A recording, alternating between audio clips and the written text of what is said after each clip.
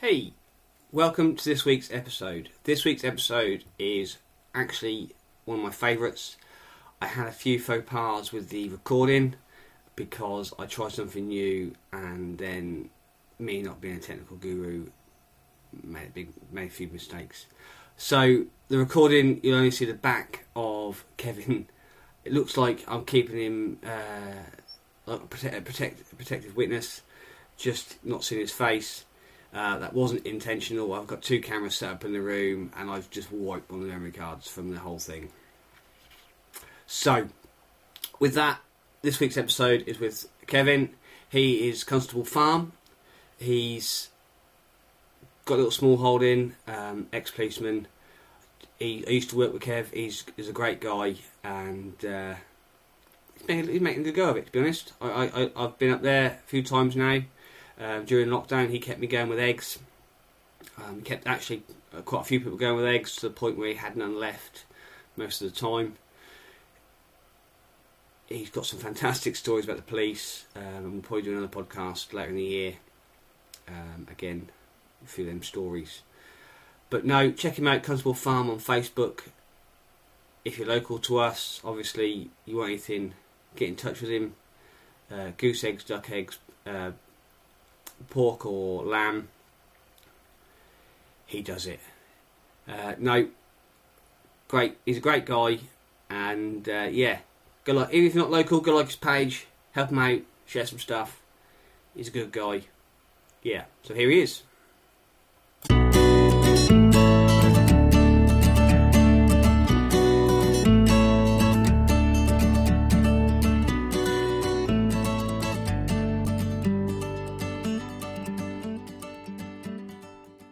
Constable Farm.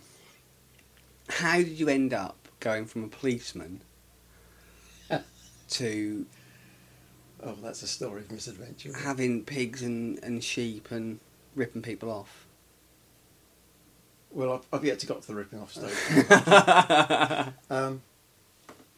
I think the last few years, it was just a thought. I thought that would be a nice thing to do, and it just stuck with me.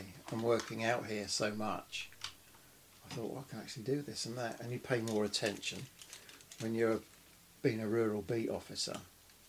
You talk to a lot of the rural guys, the old boys. Even the poachers you used to chase. You listen to how they did stuff and you meet people, that's fine. And then when you look into it, you meet more people and someone else introduces you to someone else. And then you find out that you've spent your pension. 1 minute you get a lump sum for leaving, and next yeah. minute you've got nothing. Yeah. And all right, you better do something with it. So, you get the fences up, you get the animals in, and you start learning as you go along. Yeah, and it has been a learning curve for you as I've watched it progress. Frustrating learning curve at times, really. I was going to say, what has been the biggest learning curve for you so far? That's time management and financial management, I suppose. But the biggest frustrations can be your suppliers when they don't produce the product that you want. Yeah, like you had this year with your The stock, if you can't get the stock at the right time. Outside influences. Yeah, nothing you can control as such. Yeah. You cock up on the farm, yeah, it's down to you. Take it in your stride, thank you very much, get on with it, don't do it again. Yeah. But other than that, you're at the mercy of others. What was I going to say? There was something that sprung to mind then. What's easier to look after, the pigs or the sheep? Oh, I can see why some people are pig people and other people are sheep people. The sheep are probably the easiest. Put your field up, put your fences up, make sure they're secure, and you stick them in it. You check them every day. Thank you very much. Pigs need a stronger fence, a bit more attention daily because you have to go in to feed them. They need a bit of a stronger shelter and a bit more attention, as in the wallow. But the pigs are more fun than the sheep. Oh, 100%. 100% the characters, Sheep aren't can they? be such bastards. COVID was good to you. You've done well this year. Flogging everything. Well, as in, we had a lot of interest yeah. when people realised that they didn't or couldn't go out shopping or couldn't get certain things, bits and pieces. Eggs was the prime example this year. I've got a few geese, a few ducks, and the chickens just have never stopped laying. And the small flock I've got, in the first 8 weeks of pandemic, I always had more stock than Morrison's. Yeah. Genuinely, I had more on my kitchen counter than there was on Morrison's shelves. We had people driving from the other side of Bury to get eggs.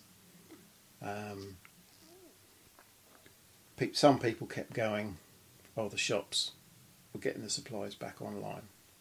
Not everyone has, but people know we're there.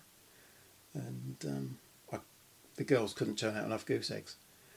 Yeah, this year's the first year you've managed to get rid of all them easily as well, isn't it? Yeah. Oh, and duck eggs. Some people rediscovered goose eggs, Yeah. saying, "Oh, I haven't had one since I was a kid." I'll take them or leave them, but I never say no to them. They're a great product. I mean, one egg does one person a meal. Slightly creamier taste. Most of it's yolk. And if you hard boil them, they make the most spectacular size Scotch eggs. Well, the last one that I done with them was pancakes. Great colour for pancakes. Yeah, when they come out, they said come out creamy, ideal for the job. And duck eggs are good for pancakes as well. And if you use them for baking, the bakers use it. There's a bit more cachet to say, "Oh, this is a goose egg cake." You put a different sign up. Yeah, it's another naught on the end of the price, isn't it? If nothing else. Oh yeah. Like bloody eagle falconry. Everything's cheap in falconry until you buy something for an eagle, then it gets extra naught on the end. Gits. So, pigs, and you're doing that. You started doing veg boxes. Veg boxes. Dabbling in veg boxes because you've had quite a bit of interest in that over the last few months. Yeah. With what little veg you've produced. We just grew veg for ourselves. It was to see what would grow up there, because not everything likes the soil or the exposed position of the place. But it's been successful this year. More varieties, slightly plan it out for greater successional planting and stuff. And you suddenly find you can't eat that many carrots. And you put together a box with all the other veg that you've got, or fruit if you got it. The apple trees had a good harvest. That's still coming on. Yeah. And that's been really well received. I didn't expect people to pay that much attention. If you want some more apples, I might be able to get some from work. We've got loads in our orchard at work. I don't think the boss is going to be able to do anything with all of them, so... Always have apples, because the windfall's slightly damaged. If someone doesn't want them, they go into the pig pen. Yeah, well, I'm sure I can But do. we've had good reception deal. on the boxes that have gone out. We haven't sold masses of numbers. We're not going to be rich from it, but we've kept heads above water. And people are asking, "Oh, you can do it again next year." Great. Yeah. How? So you've started growing veg. Obviously, the ground up there is as hard as bloody nails. Yeah. How have you managed to sort the growing problems out, raised beds and stuff like that? Well, I was certainly hoping that all we would need to do is plough over the field that we had, the paddock, put down enough compost and bits and pieces, and it would be great soil, but it wasn't. So what we've done is, rather like The Good Life, Operation Tom and Barbara, we've built raised beds out of old scaffold boards. You build them as large as you are able to manage, and essentially you fill them with any leftover soil and a lot of manure. Mix it up, let it ferment, cover it up if needs be to warm up and start planting. And there have been some great successes because the raised beds, they're off the ground when it's frosty, so they're Keeps a bit more warmth in there. Great strawberry crop. Has been a success. And raised bed wise, what else do we run? Rhubarb in the lower sized beds, superb crop. The ground up there is ideal for rhubarb. You do very little to it. You mulch it in the autumn with the straw out of the chicken pens, leave it, and it grows. It's been fantastic. The absolute star this year has been asparagus. It takes 4 or 5 years for your first crop. We had the first proper crop this year, and it was spectacular. We've got some asparagus at work, but it's in the orchard. The boss has just taken over, so literally, I cleared it all out because it was neck deep in brambles. Do you see it when it's neck deep in brambles? No.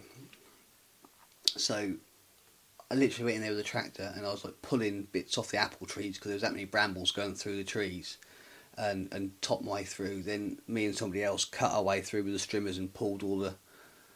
I'd done a few rows, and then I got mobilised for COVID. Thank God. So I got a way out of doing that one, and Lewis finished it off. And then after that, asparagus started to show in there, and there's quite a bit, and that's well established stuff, that is. But the taste when you literally cut it and then 2 minutes later you've put it in a pan of sizzling butter and then tip it onto a bit of hot butter dipped bread is just amazing. I'll take your word for it. It's dirty old stuff. Great. Makes your pee smell. Great flavour.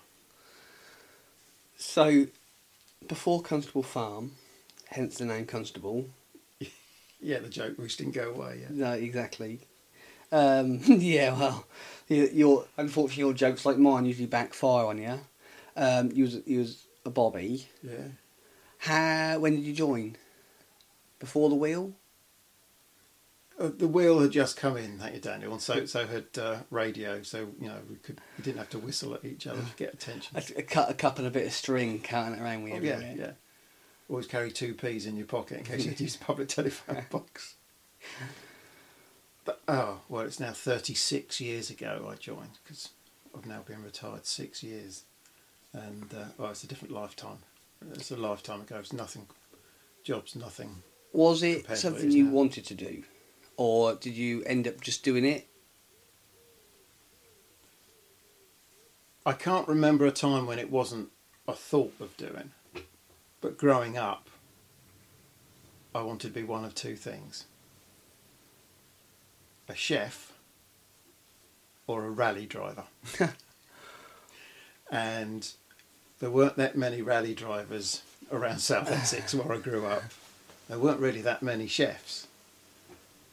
And you go through school, you meet friends whose folks are in the job, and you get to the stage where, I better apply for something. I've got to find a job now. I've done my O levels, and you write off, and someone writes back to you. Oh, that's all right. You fill out the form. You send it off. You get another letter back. Oh, would you like to come for an interview? Thank you very much. And from the first letter I wrote off to joining on my first day, it was about 8 months.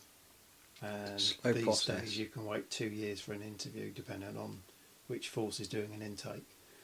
And 30 years later, having told myself, I'll give it another year, I'll just give it another year, I completed 30 years and walked out with a pension. The process hasn't changed at all. Even though I know my experiences of joining CNC, it's just a diabolical system. It's so slow. I suppose there's so many people going through the system at once that it's just horrendous. And then now COVID's hit, I reckon if I get to the next stage, which I think I've morally really buggered up, I'm not looking to go and do anything until April, May. And I started the process, in February? Yeah. Well, they can pick and choose and make the selection themselves. I joined at a time when it wasn't as well paid. And it's basically, if you've got an interview, the way it turned out, 99% of you ended up getting the job. They'd done the selection on the paper sift. Yeah, that's what I could do with. Would you, if you could go back and do something again, would you do it again? Or do you think you'd be around? I wouldn't join now, here in the present day. It's a different job, as in the expectations of those joining and those who are employing you. The days of your Dixon dot green copper barely existed when I joined. It does not exist now at all. It is different. Obviously unique, isn't it? If you go into town, if you go into Needham or into Hadley, you don't see a copper on foot. I saw one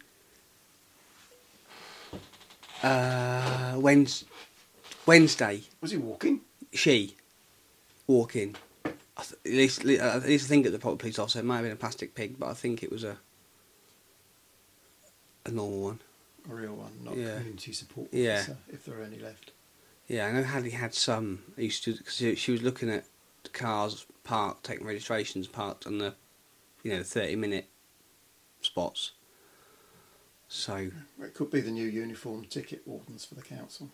may have been, but it looked like a police officer, not a. I don't know what she was up in the distance, but you don't see him very often. Anyway, you don't want to see one. The probationer when I joined was the one that got sent out on foot. You weren't allowed to drive unless the sergeant had run out of other people to drive the cars. And you had everything in your career, didn't you? So you've done on foot, driving, even a push bike. Yeah, I did It's in the local village bobby. Village bobby, foot patrol, general panda work, area response when I got posted to Ipswich, various attachments and other teams, specialist teams, and ended up what's currently termed specialist interviewer at one of the custody centres. Did you scratch all the itches? Is this some stuff you wish you'd done? Or do you think... No, I did my bit. I enjoyed the bit that I did. I wasn't ever interested in promotion. Although invariably you get to be the senior copper, senior constable on shift, you end up doing the acting sergeant work when the sergeant disappears for leave or trying to become an inspector. So without the pay rise? You got to do supervisory roles. But no, I was happy on what I've done.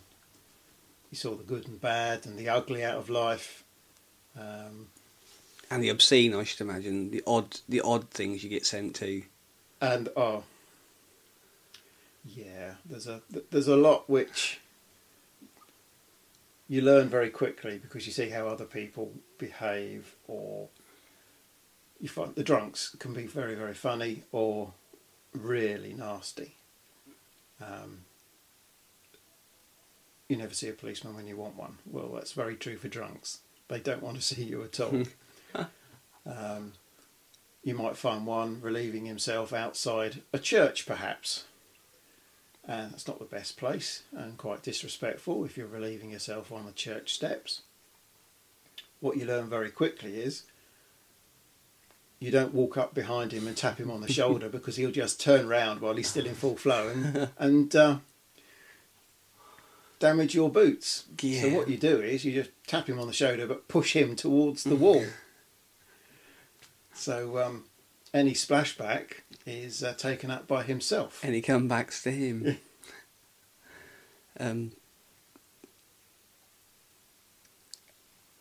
Drunks and peeing are a law unto themselves. I had a mate at college who, were we 18 by then? Probably not typical just been started college, away from home, youths. My mate who went and got the cheapest of cheap whiskies, the half-litre ones.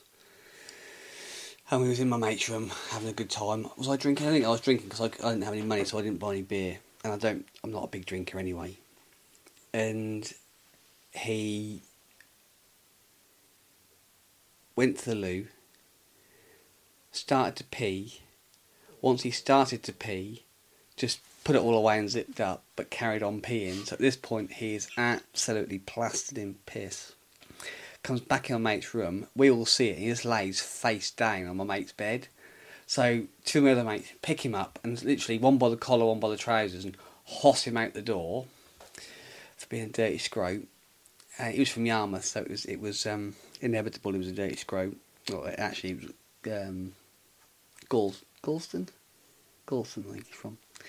And anyway, he staggered us back to his room. We then got a bit worried about him, so we thought, right, better do the responsible thing, go and find him.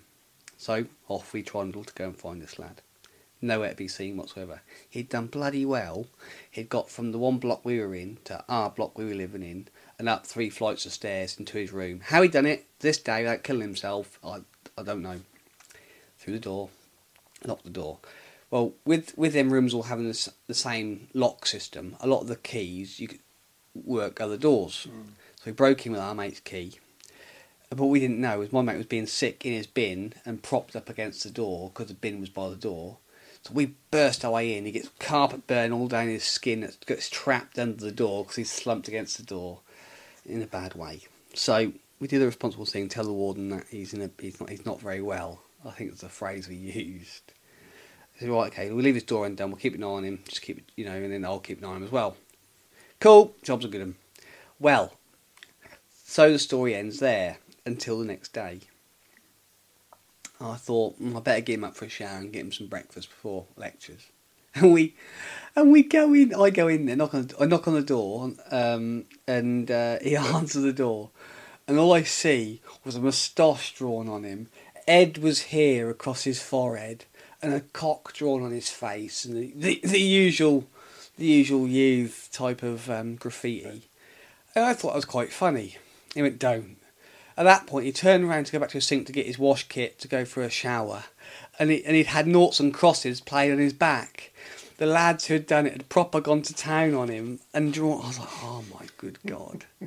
And that story comes out regular when we see each other. Yeah, the delight of dealing with drunks. There was one evening I was really new in the job, and the call came in, violent domestic. Sergeant decides to send the new lad and his tutor constable, and it's on one of the streets off a small market town where I was based. We got down there very quickly. We're looking for this address. Can't find it. The place is silent as the grave. That doesn't help. Can't find it. Looking for it. Where is it? Suddenly see a small beam of light coming out over a slightly ajar door. Find this has got to be it. This is it. So we go up to it. We shout, "Police! Police!" No response. This is certainly the address. Violent domestic. Be careful. Your own safety, as well as the reporting person. Not a sound. So we get the door and we push it open rather quickly to make a dashing entrance, and all you hear is this "Done!" Lying on the floor behind the door is an unconscious gentleman with a considerable amount of blood all over his face and a gash across his chin. He's unconscious. I wonder if the door hitting him on the head resulted in that. Don't know. Anyway, calling out, "Hello, hello," down the corridor. We can hear there's somebody else upstairs, but they're not responding. Anyway, Mr. Drunk starts to wake up. He is very drunk and reeks of scotch in the most vile stench going. Plus, 2 ambulance men have arrived to assist. So Matey Boy wakes up and he can only see 4 uniformed people leaning over him. He does not take any of our offers of help whatsoever, doesn't realise probably that we're there to help. And he staggers up to his feet with the assistance of the wall and stares at us and just releases a torrent of abuse at us. My tutor constable was a big lad, 6'5", tailor-made uniform. He's an imposing figure, and this gentleman, who, even through his drunken stupor, we worked out was a very broad Scots accented gentleman, pointed at my tutor constable and said, "I'm going to start with you, you bastard." So he was told, "Would you like to repeat that outside on the street, sir?" "Yes, I would." Right, policemen, ambulance men move out onto the street.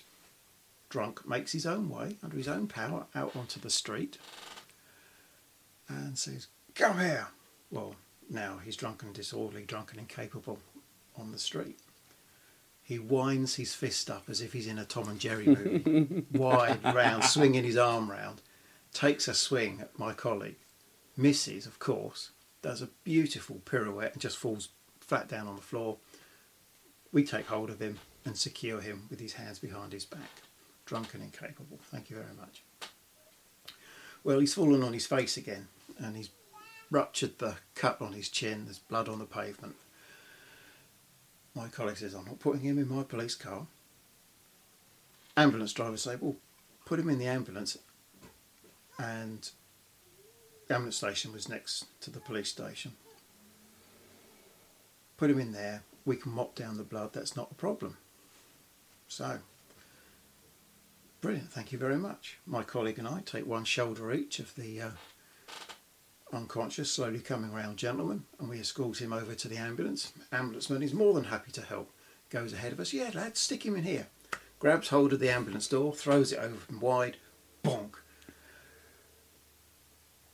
The ambulance door meets the gentleman's head and he's rendered unconscious again. Right, okay, well, he's put in the ambulance.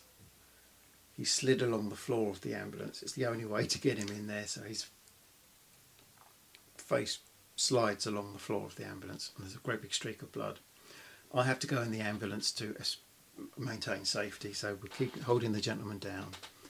He's certainly alive and well because he's trying to wake up, and we get him to the police station. Right, how to get him out? Open the doors carefully of the ambulance, and all you can do, because he's flat on the floor, is grab him by the trousers, pull him back, and then take his shoulders.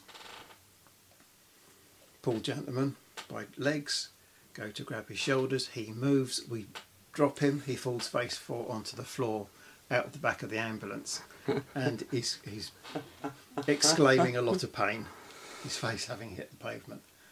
Well, we pick him up, we carry him through the doors of the police station. In our haste to get him in the police station, neither of us give way to the other, so he's squashed between us as we went through the door. He's taken down to the cell block.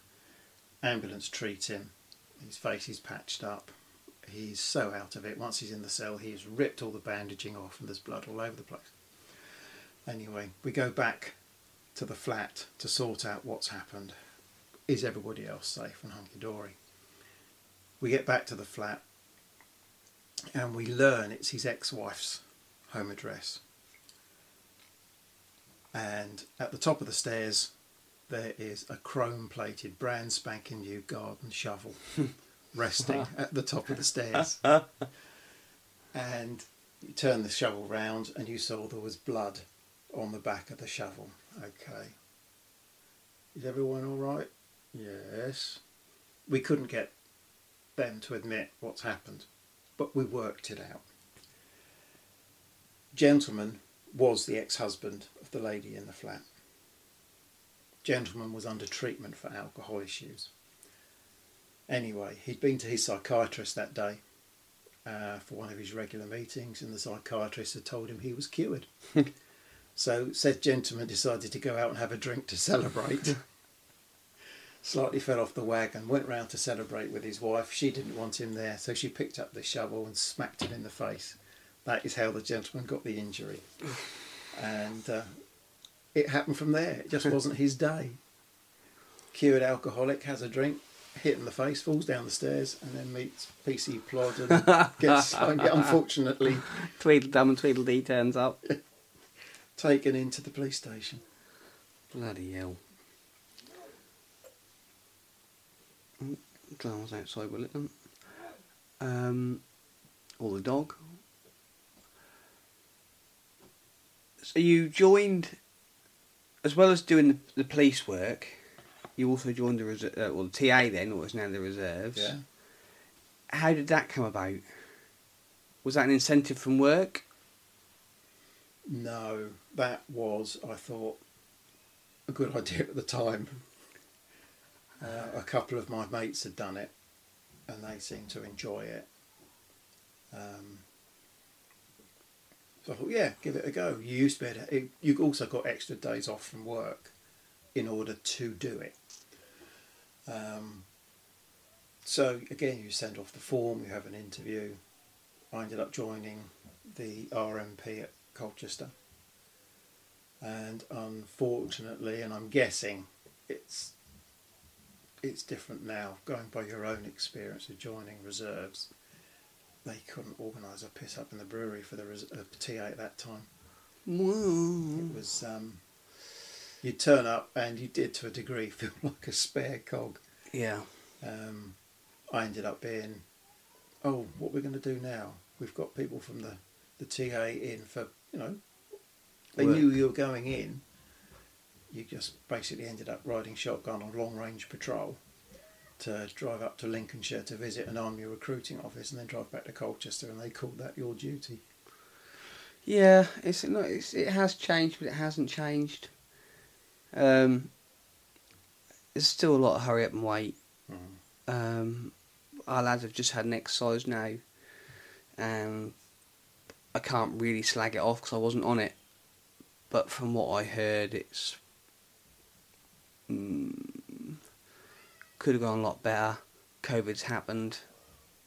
I think there's been a lot of hurry up and wait, and a lot of changes on the ground, and Well, I was in the first Gulf War flared up, and people said, "Oh, Kev, you're going to go. You're going to go." I said, "Maybe, maybe not." I got a phone call, people saying from Colchester saying, "We're looking for volunteers at this time to do replacement duties for this and that." And I said, you know I can't volunteer for anything. You know the role in professional work, what I do. You have to send me the papers and then they have to accept it. Oh. Well, it never happened. And I must admit, after a few less than inspiring duties and actually the way that they were treated, I called it quits. yeah, I understand. It's changed a lot in that respect. It's not the old man's drinking club as it were, as it was sort of known as back in the day. But we still nothing's really happened since I've joined. And well, say that there's been a few chances to go out to places and do things, but you get told, "Oh, so-and-so's going to Afghan. 3 Will England are going to back it. Anyone want to go? Put your names down," and it goes from almost like a platoon's worth of guys wanting to go. It gets wheeled down, and actually the last lot that went to Afghan, I think it was a handful, if that. One from each company got drawn out of a hat and could go. So I don't know, it's all a bit backwards really. But some lads have done stuff. One of my mates, he'd done a couple of tours of Afghan when he was in. He's just got out, and actually another mate who's just got out. He'd done quite a few. I've got a mate who's done some UN work as well in like Cyprus, stuff like that. That was all interesting stuff. But there hasn't been a lot of opportunity for me, apart from Optesco, which is what I've done for COVID. Not the saying that. To be honest, I learnt a lot doing that. With the role that I got, I was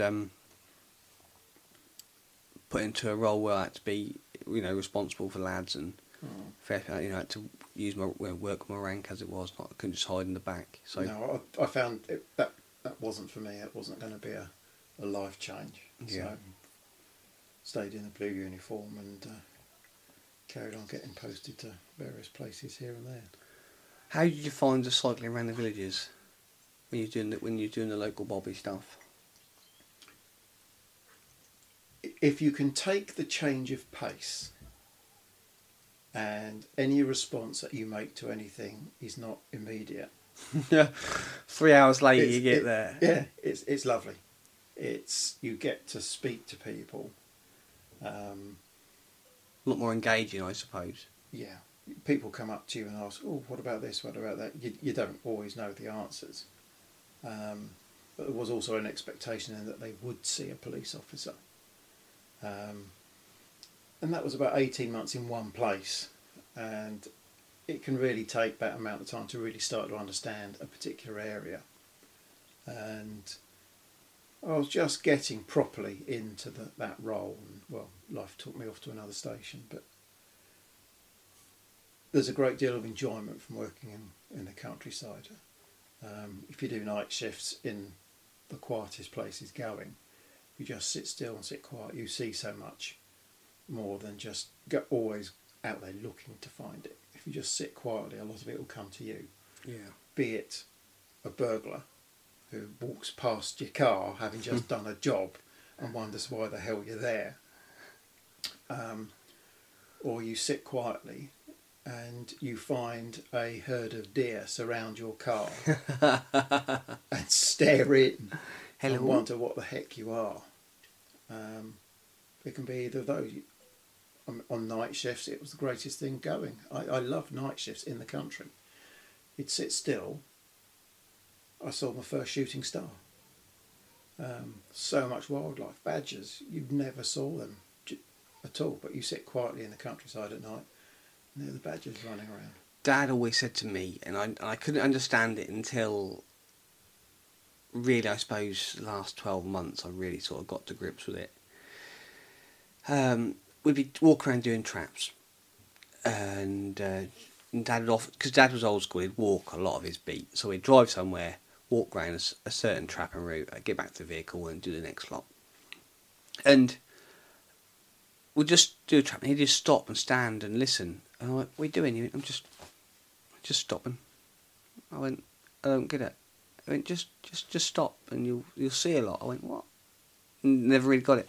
And it wasn't until I started having a lot of trouble at the shoot with various bits and pieces, and I stopped to wait for a stoat to come out, or I went and waited out for a fox, and all of a sudden a hedgehog comes sniffling by, and then you see a badger go scuffling by the other way, and a muntjac pops out, and you think, okay, I get it now. And it was a case of another one Dad said as well, because they first went into Dad, my earliest memories of Dad keepering was he had a trade bike, a proper trade bike with like a butcher's bike. Yeah. The black ones with the bar brakes, right? Really old. Hovis bike. Yeah, I think it had a 3-speed. I had a 3-speed clicker on it, or it was single speed. I can't remember, but I remember having bar handlebars and being made properly, and they used to do everything on that.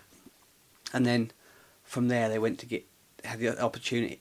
They bought one of them 90cc motorbike things, them 3-up jobbies. Everyone had for a while, and then from there they got offered you got to have a truck or a quad. And Dad wanted a truck. He didn't get a truck, and he got a van. That suited Dad. He'd get the crap in the back, and he could still walk off. And it was the whole thing of, oh yeah, when you get the quad, you don't see anything because you drive here, you drive there, you don't hear or see anything. And I didn't understand it whatsoever. And then, like now, for instance, I know when I go hunting, I walk with my daughter. I take Poppy out, or I've got my push bike, or run with the hounds, which is a rarity. But my God, you see so much more, and I now understand that. But it's taken You got to be careful standing still watching stuff. I mean, unfortunately, there was one particular evening, pulled up at the side of the road. It was a quiet night.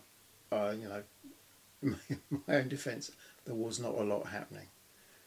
You sit down and wait there, and suddenly there's a tap on the window, which gives you a little bit of a sudden heart attack. Well, hello, what's this? Have a bit of a sharp moment. Hello, yeah, and it's the guy from the town centre who used to donate a newspaper to the police station. He said, "Do you want the paper now, or shall I drop it off at the Nick?" "Oh, I'll take it now, thank you very much."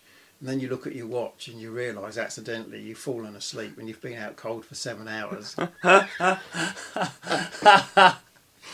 And you think, "Oh, shit, the sergeant's going to chew me a new backside, isn't he?" But when you get to the Nick, no one's missed you. It's all hunky-dory, nothing's Genuinely, happened. nothing has happened. There's been no call-ins. But, for 7 hours, they didn't even ask where I was themselves. Which is, that's, yeah, Yeah.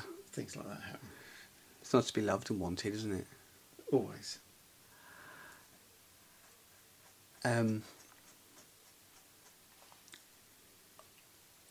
There's, I don't know if I told you, did I tell you about the bloke with the homemade bombs?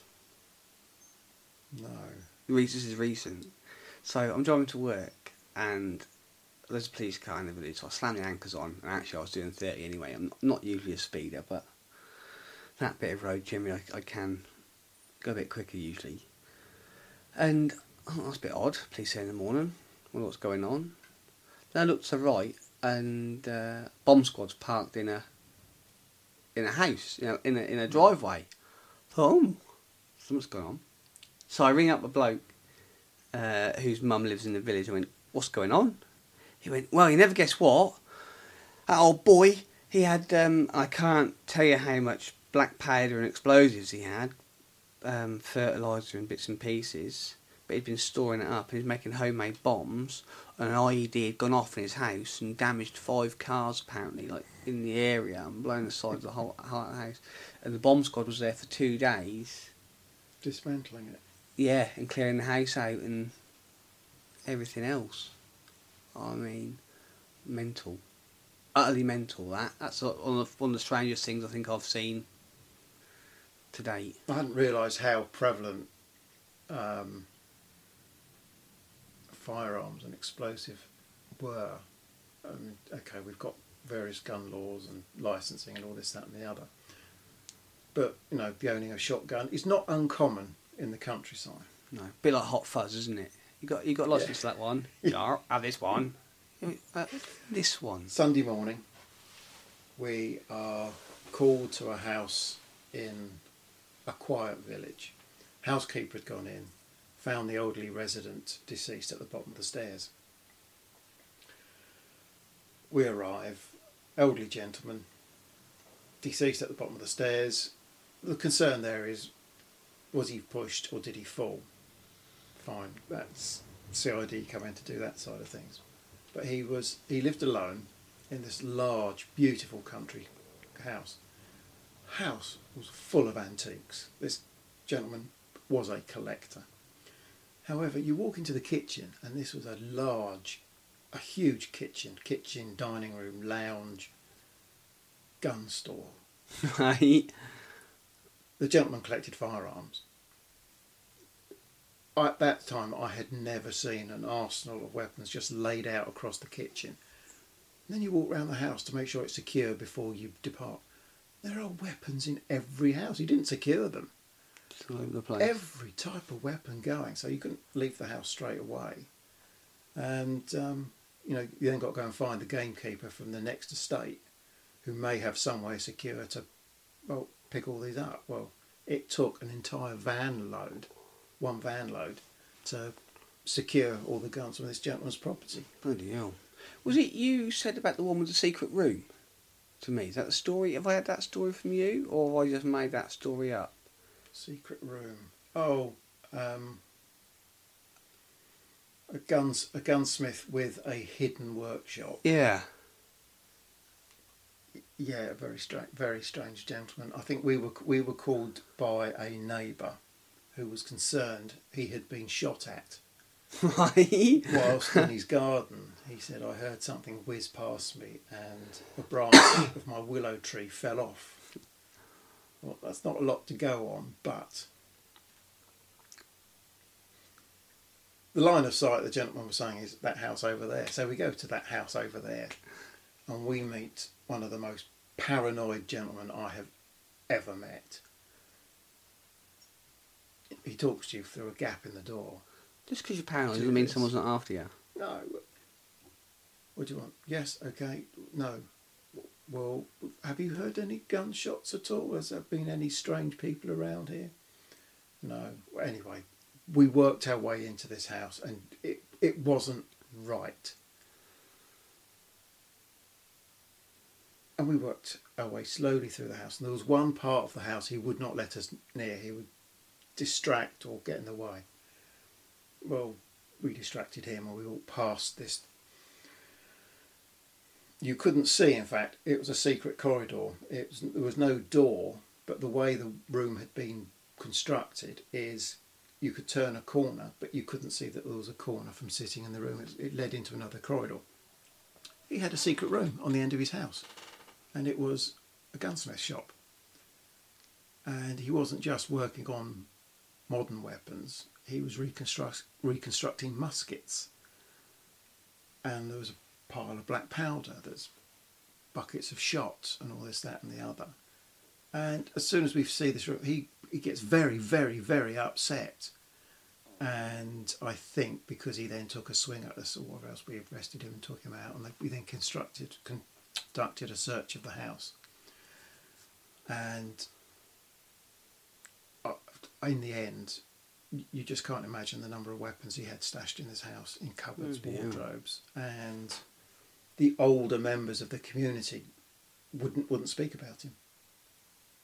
You'd have to try and find someone who's, well, I've told you this, but I'm not the one that's told you, okay? And But Bilston, the old and the bold locals still about the Craig brothers. oh yeah. Won't They won't talk about the Crays. You know that they bought a pub for their mum. Yeah. They had a house in the village for mum, which they stayed at. But yeah, even now the old and the bold won't. Yeah. And it's amazing that. Or at least I think it's amazing anyway. Something just popped into my mind, one of your stories that I've heard, which I was going to ask you to. breaking into the house. Yes, I'll say we've done police brutality. What about breaking and entering? That was the one. Breaking and entering. Legally breaking and entering. Again, a Sunday morning. Sunday morning is great for the odd jobs. Is that when they all come out, is it? If you're going to get an odd job, Sunday morning's the one that's going to happen. Sunday morning or on a full moon. Right. Thing is, weird stuff does happen on a full moon, doesn't it? It does. And Sunday morning, I call in. I haven't seen my neighbour. We always talk across the fence. I haven't seen my neighbour. The house is locked. I'm fearful that she may be ill. 3 or 4 of us are available and we all go to this incident, and the house is secure. There's not an open window. We're knocking, knock, knock, knock, no response. You can't hear anything. They've tried phoning the address. You can hear the phone ring and ring. Are you sure she's there? She has to be. She's always there on a Sunday. Okay. You find the smallest window that you can to perhaps break to release a bigger window or a door. Didn't have a small window, so we put in a 3-foot window. Crash.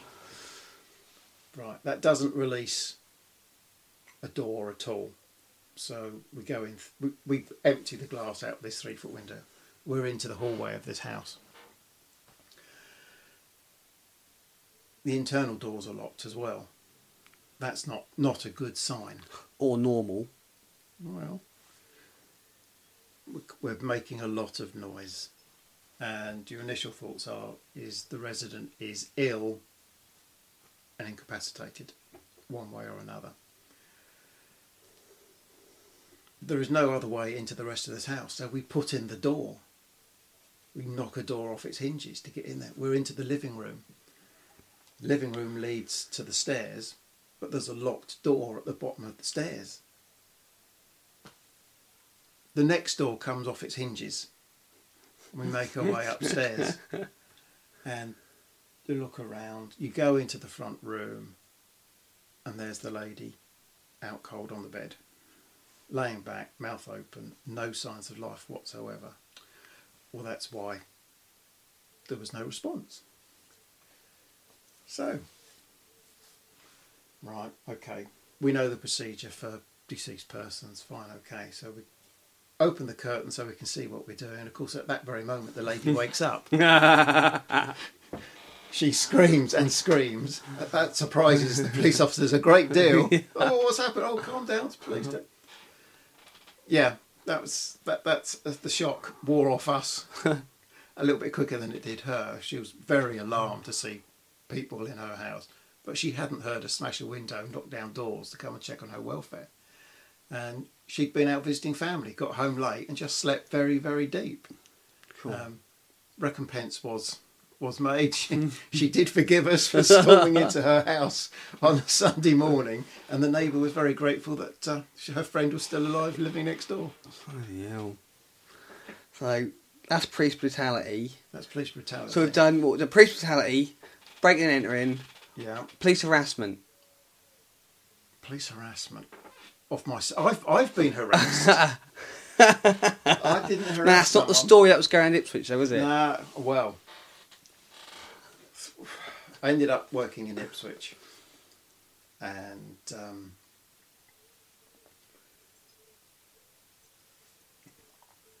people outstanding at court, warrants would be issued, and the best time to go and find these people is quite early in the day. So first thing of a shift during the week, we give them some warrants, go and clear these up, bring them in, take them direct to court, and they can be over and dealt with in a day. Thank you very much. So we're looking for one particular gentleman who is paranoid. He apparently runs away or runs down the street if he sees a policeman, even when he's not wanted. He just legs it. Anyway, we know the area that he lives. He's no reply at his house. We're looking for the next person. Call card comes up. I've seen Smith. He's walking down the road. He's wearing a hoodie jumper and beige trousers. Let's clear this one up. Okay, so we get to the area. I'm literally thrown out of the car on the crossroads to wait for him and look for him. Seconds later, walking towards me is a gentleman in a dark hoodie with beige trousers. That's him, isn't it? So I stand on the path in front of him and I put my arm out to stop the gentleman walking past me. He said, "Excuse me, Mr. Smith, what's it got to do with you? We need a word with you because there's an outstanding warrant, isn't it?" "It might be." "No, it's not me. It's not me." Well, Mr. Smith just has a flip ding. He's going nuts. He takes hold of me, I take hold of him, and I'm keeping hold of him. And it becomes a bit rough and tough in the street. I'm keeping hold of him. I've got the man. He's wanted on warrant, and I'm trying to say you're under arrest. Anyway, thrown across the street. I'm thrown in a hedge. I keep hold of him. We're rolling across the road. I keep hold of him. He's screaming blue murder at two ladies who are walking across the road on the other side, screaming, "Tell them I'm not the man he wants. Tell them who I am. Tell them." And the ladies don't want to know, and they shuffle away. I keep hold of this bloke for what seems like an eternity. My colleague pulls up very quickly in another car, looks at him with a smile on his face and says, "Kev, that's not him." So I let go of him. I am not able to say a word to this gentleman because he runs and disappears. He's like the shopkeeper out of Mr. Ben. Gone. He's gone. He disappeared. Well, the fact I'd had hold of this gentleman for so long, I'm covered. I've got scratches, my uniform's dirty, all this, that and the other, was quite a moment of hilarity. And I'll get picked up. I'm heading back to the police station. And a call comes over the radio. "Any officer able to deal with a complaint of assault, please? Gentleman at the front counter." Well, we're heading back to the station anyway. Call comes out again. "Anyone, please, to deal with a complaint of assault at this road." That's where we were. Oh dear. Well, we get back to the police station and I walk into the front desk of the police station. And there is Mr. Smith lying on the floor with a newspaper over his head, lying in front of the public access hatch where you'd speak to the station clerks. He is holding the newspaper and he's saying, "I'm not moving, I'm not moving, I'm not moving until I see a policeman and make a complaint. I'm not moving." Right. I leave him for someone else to deal with it. And the inspector comes out, and this gentleman alleges I have beaten him up. He makes a lengthy statement that he was attacked for no reason whatsoever, and the only reason he was attacked is because he was wearing beige trousers. A story worth J.K. Rowling. Yeah. Well, the incident then proceeds. I'm told there is a complaint against me that I have assaulted and beaten up this gentleman. Okay. You will get complaints made against you. It happens. For any reason at all, whether it's vindictiveness or you've made a mistake, it happens. The complaint is made. Anyway, I have a couple of days off. I come back to work. I walk into the briefing room for the next duty, and people start sniggering. And then they snigger a bit more. And someone else walks past the office and says, "You all right, Kev?" Something's happened. They're having a bit of a giggle here. What on earth's going on? He says, "Tell you what, can you go and have a word with the DI? He'd like a word with you." The DI? Okay. Well, anyway, I go upstairs, knock on the door. Go, "You needed a word?" He says, "Oh, yes. Kevin, come in." "Mr. Smith." "Oh, okay, what's happened?"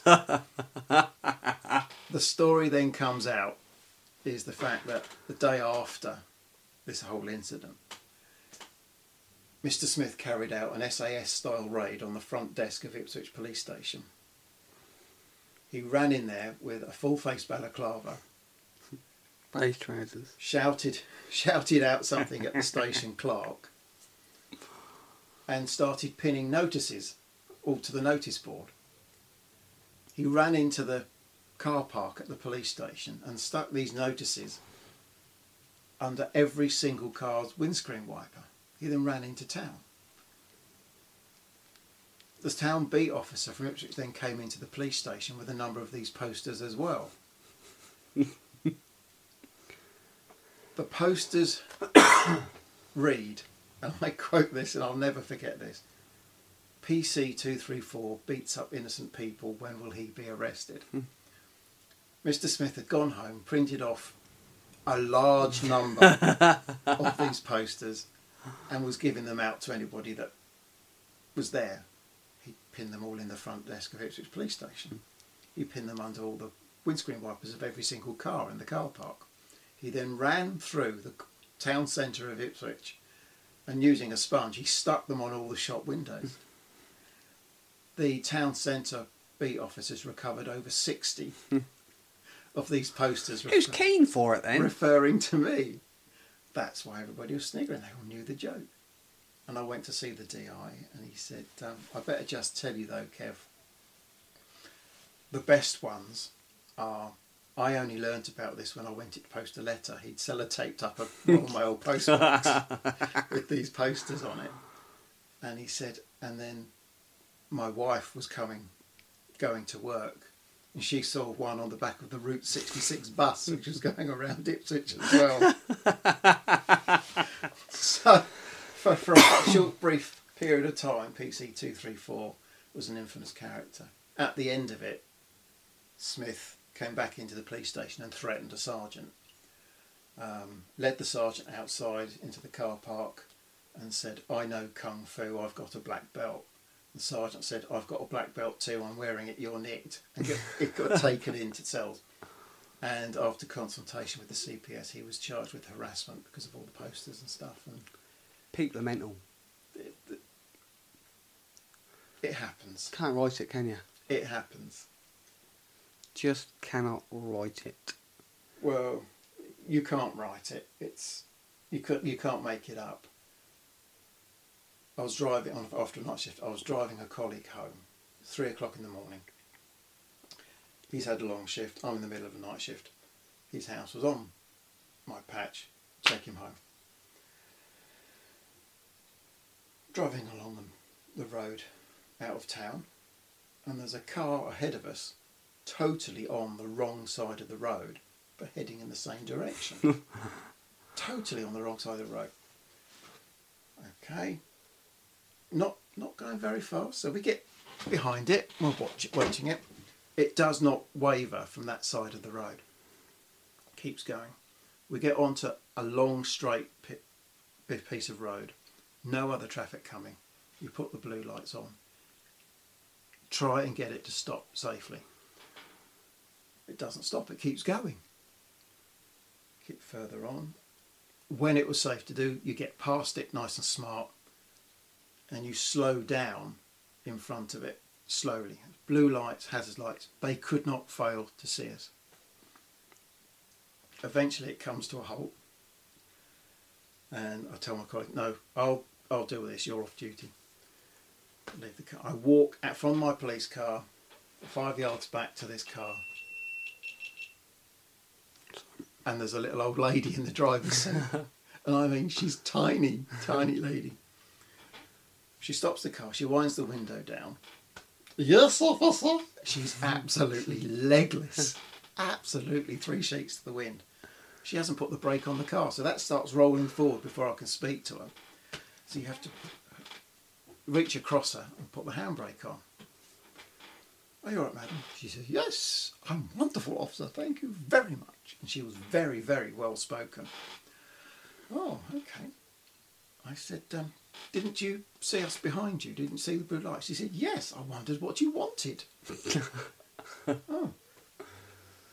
You are driving on the wrong side of the road. Oh, it's all right, I'm going home. And that, any car coming the other way, it could have been really nasty. You've had a bit to drink, haven't you? Yes, I have, and I'm allowed to because it's my birthday. I'm going home. She'd been out to dinner with friends and was absolutely legless and was now driving home. Well, she couldn't even supply a breath test. She was so far gone. It wasn't working, so we arrested her. We got her into the police car, this little old lady, and she said, I must say you're both very polite about this. Very, very polite. Are we? She says, yes, I live in Bures. I live down there. The policeman in that village there is absolutely awful. He's a rude animal. He's horrible. Well, that was the gentleman I was taking home, and she was so drunk she didn't recognise him. You can't write one like that. No. You know, talking of things, as you was telling about the car rolling back, that reminded me of our first 5 minutes in Lowestoft when we were testing. So, I've got a mate who I can only describe as a flapper. Okay. Right? Anything that happens in life, he starts flapping. And if you start taking the mick out of him about something, he will pick something up that you've done and he will throw you up under the bus. It's not a push, it's a two-handed throw. Anyway, I can only describe this lad as, you remember I think it was a Samsung advert for the VR headset, and there's an ostrich running along the desert or whatever it is with his headset on, and he's flapping, thinking he's flying. Right. Right. This is my mate, absolute flapper, and you can see it in him. So we get all set up, lovely, lovely jubbly. It's our first morning testing. We'd been at Kendro Barracks on the Friday, shown how to do it. Saturday morning, we all shiny soldiers turn up to this car park, set up, textbook style stuff. Car pulls in, and then we pull. So my mate puts a number up to the window. I call him. He says, "I'm on, sir. How are you? We're going to do your test." So he starts going through the test. With that, another car pulls in behind, and one of the other lads starts doing a test there. We're sort of double stacking them to keep everything neat and tidy, because the army likes straight lines. So this bloke starts doing the test, and I was doing what I was doing, floating about. He bloke panics, takes his foot off the brake of his car with no handbrake on, and just rolls back. He goes, "Handbrake, sir! Handbrake, sir!" Bang! Hits the back of this car. His in front end of this car behind him. All my mate does, on the phone to him in the car with the windows all shut, trying to get him to do the test. He goes, "You fucking dick!" Right? Just like that. At that point, he realised what he's just said gone through the phone. And the bloke's panicking because he's just hit a car. No, stay in the car, don't get out. The bloke in the other car now wants to go. No, sir, stay in the car. We'll do the tests and then we'll get you out of the car park and you can do all the insurance stuff. No, your car looks fine, there's no damage, but don't panic, we'll do it out of the car. So, sir, I'm sorry about that language. And he then spends the rest of the time getting to do the test and apologising at the same time. Just fabulous. And that isn't the only time we had the... with a bloke turn up, and the car park was very weird. So you went down to the first bit, got your test, and you drove round the corner, up the road, past the police station in and then you into the back of a hospital car park. That's where we were doing the test, and you went back out of there and onto the main road and away. As this bloke gets his test and comes up the little straight bit of road past the police station, he winds his window down and goes, "Up the army!" like this. We think, oh, okay, here we got another one. Puts his window back up, comes to this test. Does this test. Eventually, it was a bit of a testing one. He was a bit of an older geezer. At that point, he goes to drive off. My mate is stood on the curb because he parked on a curb. He stood on the path. I said, "Thank you very much. You can go now." "Oh, brilliant! Just stop by that vehicle then and post your test, and then you can be on your merry way." Car starts. Vroom! You know, as the old person does, guns the engine before anything else happens. Puts it in gear. Vroom! Starts to come forward towards my mate on the path. So he dives out the way and goes, "What are you doing?" Like this. Bloke then stops, stalls the car. We start the process again, then comes backwards and nearly hits one of the lads behind him, then drives out and tries. Oh, fabulous. So, you retire, got Constable Farm. What is the next project? Where are you going? What do you want to do? The next action is to consolidate what we got. It's greenhouses, polytunnels, and sustain and grow on what we've done already. We've already got orders for Christmas pork already. The pigs are coming on nicely. Are you going to do something like a Christmas hamper or anything like that? Not this year. We're just going to stick to the sides of pork, bacon and sausages. A butcher's near Dad's, near home, do a hamper. And it's all a meat hamper. Something to think about. Yeah, it's a marketing ploy. What we've done at the minute is, and it's all been by word of mouth, is I'll have 4 pigs available, make phone calls and say, right, do you want another half of pork? How do you want it cut? And, oh yeah, great, thank you very much. How much sausages do you want? Because we can get the sausages and bacon. We can now get the bacon cured. And we've had people come back year on year. We've already done 3 pigs earlier this year. We've got the 4 more this year. If I can just steadily increase it by maybe 1 or 2 pigs a year, that will max out what I can do on that plot that I have. Yeah, because it's not very big. The sheep, 9 this year. They'll be ready for March next year. I've got space to put in 1 additional paddock, not necessarily to increase numbers substantially, but to make sure there's enough grass if things dry out. The idea is we try and keep them as grass fed as possible rather than buy in pellets or muesli for them and that sort of stuff. I don't know if it affects sheep, but I had some venison that was farmed venison, and I could taste the pellets in the shop in the the meat, in the feed. Now I don't know if that is something that affects sheep as well. As you know, I can't stand the damn stuff. I can't stand lamb because I can taste the wool. But I do wonder if I had more of a grass-fed lamb, if I'd be able to stomach it more. Yeah, I mean, it's dependent on where your farm is. For winter, you may have to put down additional feed for them if they can't get to the grass. We do that when we have to. The pigs are, yes, there's a standard pig pellet for them. Hasn't been a flavour issue, but No. we supplement them substantially with fruit and veg, which is just put in as well. So they're off-grid pigs. The off-grid pigs. Is there such thing as an off-grid pig?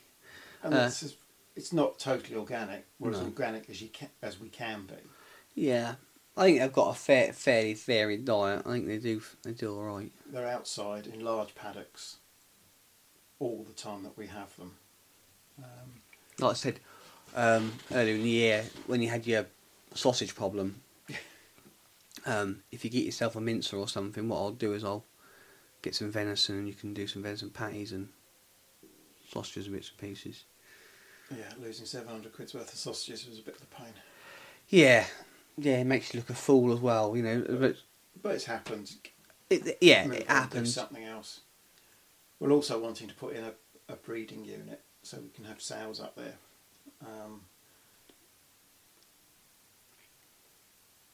The supply of piglets is quite a good market. A lot of people want to do their own, Yeah. but they don't always breed them. Always want them to buy them in as weaners.